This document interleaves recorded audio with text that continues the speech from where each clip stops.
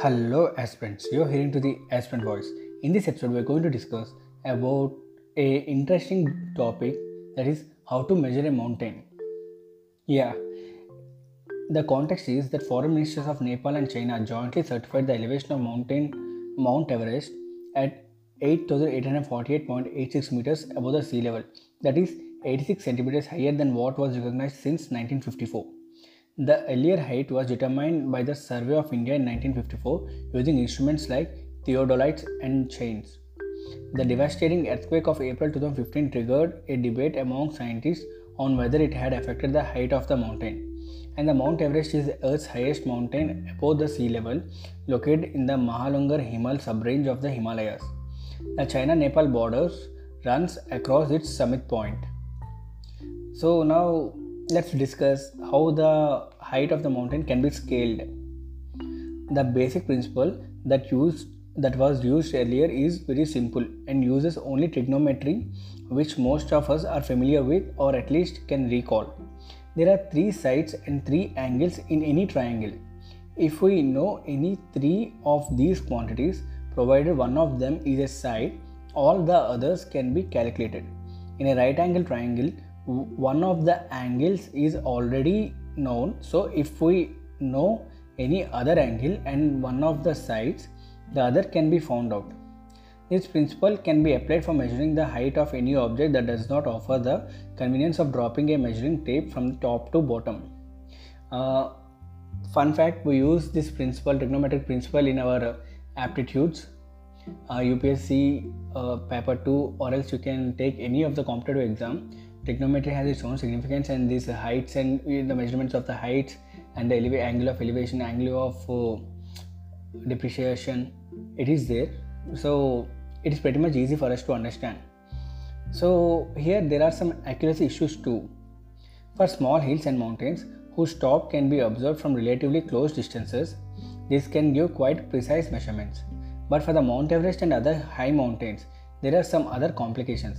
These again arise from the fact that we do not know where the base of the mountain is. So how do we measure it? Measuring it against the sea level is one of the technique. Generally, for the practical purposes, the heights are measured above mean sea level. Moreover, we need to find the distance to the mountain. This is done through a painstaking process called high precision leveling. Starting from the coastline, we calculate step by step the differences in the heights using special instruments. This is how we know the height of any city from the mean sea level. So here we have to understand the adjusting the gravitational anomaly. But there is one additional problem to be contended with: gravity. Gravity is different in different places. It means that even sea level cannot be considered to be uniform at all places. So the local gravity is also measured to calculate the local sea level. Nowadays, sophisticated portable gravitometers are available that can be carried even to the mountain peaks.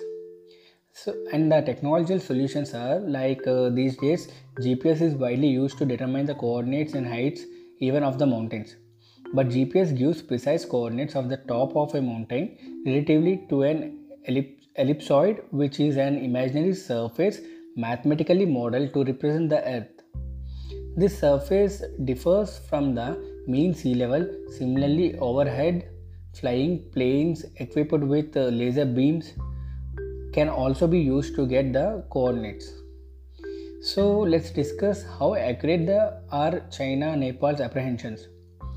Considering that during 1950 to 1954, when neither GPS and satellite techniques were available nor the sophisticated gravitometers, the task of determining the height of Mount Everest was not easy.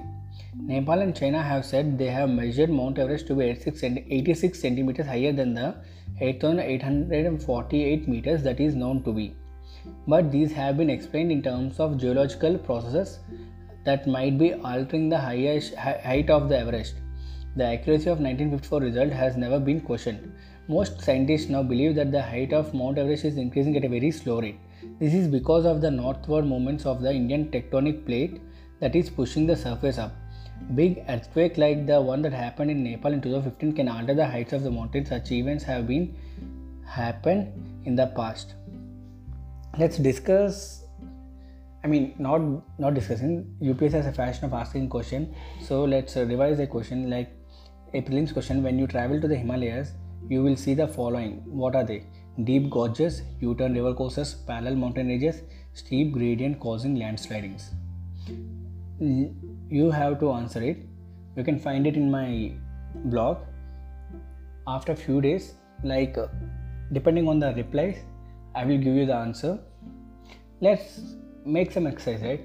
I'm giving some questions to the wherever it is necessary to the related topic. So let's practice that. And the person who is consistent with the answers, with the right answers, will be in my show to speak with me and also the fellow aspirants, his journey and also his preparation strategy. This is about the aspirant community.